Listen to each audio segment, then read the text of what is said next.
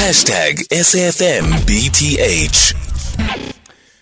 It is 14 minutes now before 5 o'clock. We're in conversation next with the Dr. Tutula Singata, who is a young doctor at the Keready Doctors. As we continue to observe Women's Month, today we tell you more about Keready initiative that was launched in February last year. Initially, this initiative positioned itself as a youth COVID-19 vaccination campaign, but it has evolved into a movement that seeks to enhance healthcare-seeking behavior among young people and improve access to health services. Keready now offers integrated health services via 46 mobile health units taken directly to young people, and this month they are focusing on young women's health.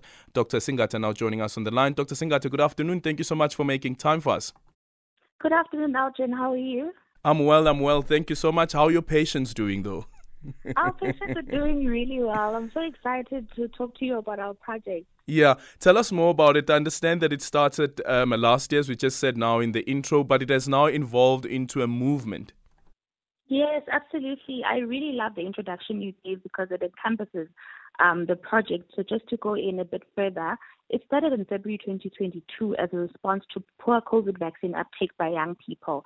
And the idea was to relay a message or the message of vaccine uptake to young people in a way that would interest them and without being intimidating with all the medical jargon and COVID stats, while still communicating factual and evidence-based information, hence the young doctor, because we understand both contexts where we know the medical aspects of things, but we also understand what it's like being a young person in South Africa.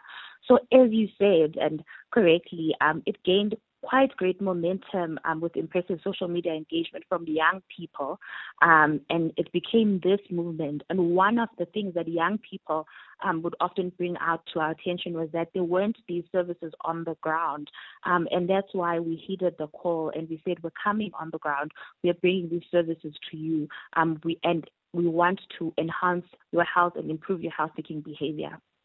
It's interesting that now in your response you speak about the jargon and so forth, and just thinking now about encouraging people, even adults therefore, to make sure that they do their checkups and so forth, whether the language that's being used is also a barrier to actually access health, because it is intimidating. It is an intimidating space. Absolutely. If you think about it, Aldrin, young people in this country actually make up about slightly more than a third of the country. And yet, if you think about your local clinic or local healthcare services, do they remind you or do they draw a young person in? Do they speak in the language or do they use the lingo that young people use? Is it convenient? Is it youth-friendly? Is it relevant to the times? Does it reflect what young people in the community need? So these are the things that we took into account when we constructed and built this concept into a moving clinic with free health services, unfiltered and non-judgmental information, as well as free accessible healthcare services for young people. If you look at our social media, if you see our mobile clinics, you'll absolutely get that this was designed with a young person in mind. And it's important that young people are involved in the decision-making of services that will be used by young people. So how do these 46 mobile health units work? So each unit is run, so each doctor is attached to a district to support all these mobile clinics. And in the mobile clinics is 2 nurses, 1 professional nurse and 1 enrolled nurse who provide all these healthcare services. There's a driver and there is a communicator who assists with a set of mobilizers who assist with demand creation.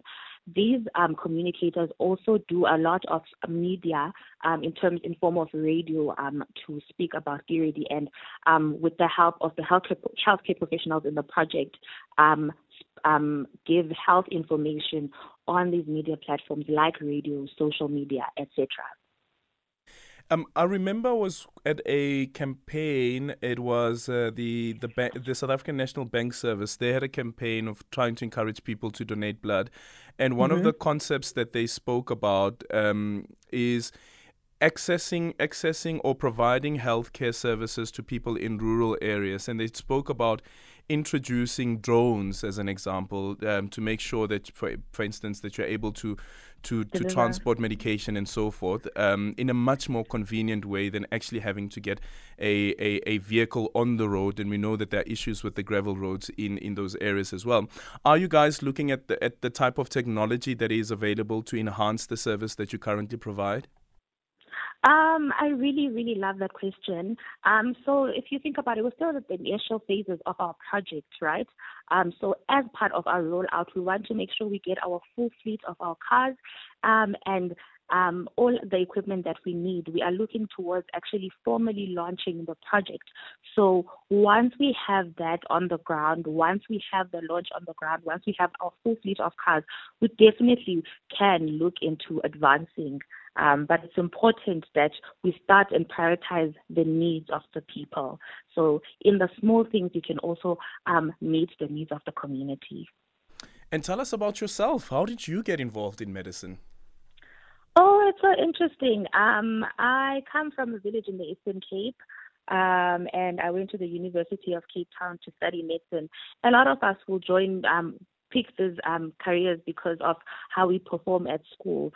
But while journeying through my medical career, I found that my biggest passions were social justice. And this is a project for me that I feel like is in line with those values of social justice. Social justice for me is ensuring that everyone has equity in accessing and healthcare services, their health, which is a human right. It's protecting the human rights of the people. And health is a human right. And it shouldn't be about where you live. It shouldn't be about how much money you have. Because you're a human being, you're entitled to receiving dignified health services. So has that always been your dream when you were a child? Was it some bug that bit you once you were in your youth? No, actually, I've considered a couple of things, but I think my biggest passions have always been people. I love people. I love talking to people. I love listening to people. I love making people seen and heard.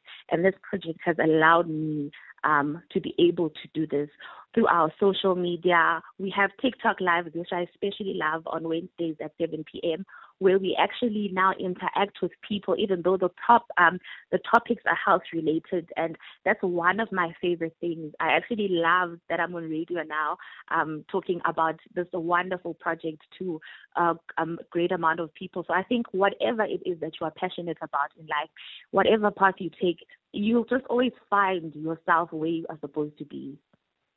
And what's your message to young women who are listening to this conversation, and even the girls who are listening to the conversation with their parents, perhaps in the car, about pursuing your dream? Not necessarily the field of medicine, but any dream that you have.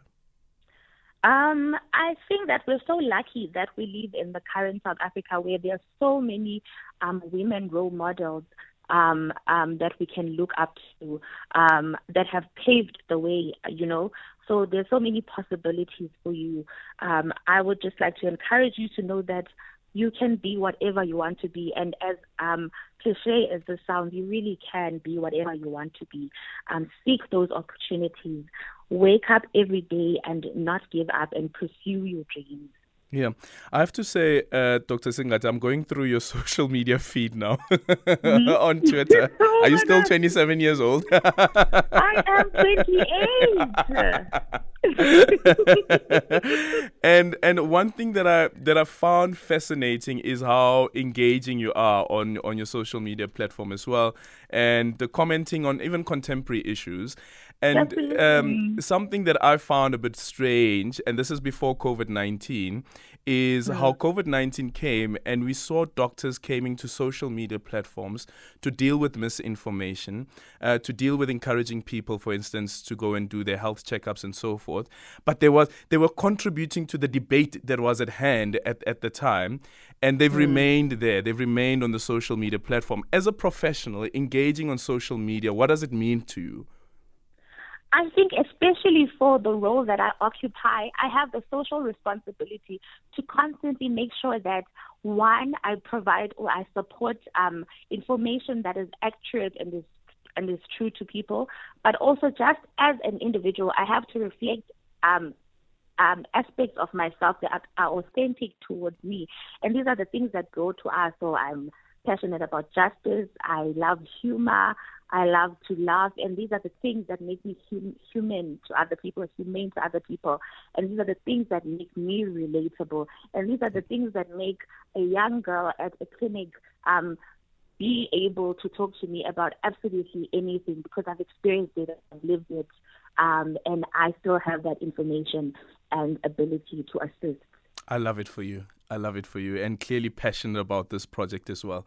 All the best with the Keready initiative. Thank you so much, Dr. Tutula Singata, who is a young Keready doctor, part of this initiative that started last year, February, and they are continuing. And now, as she said, they have 46 mobile health units. 06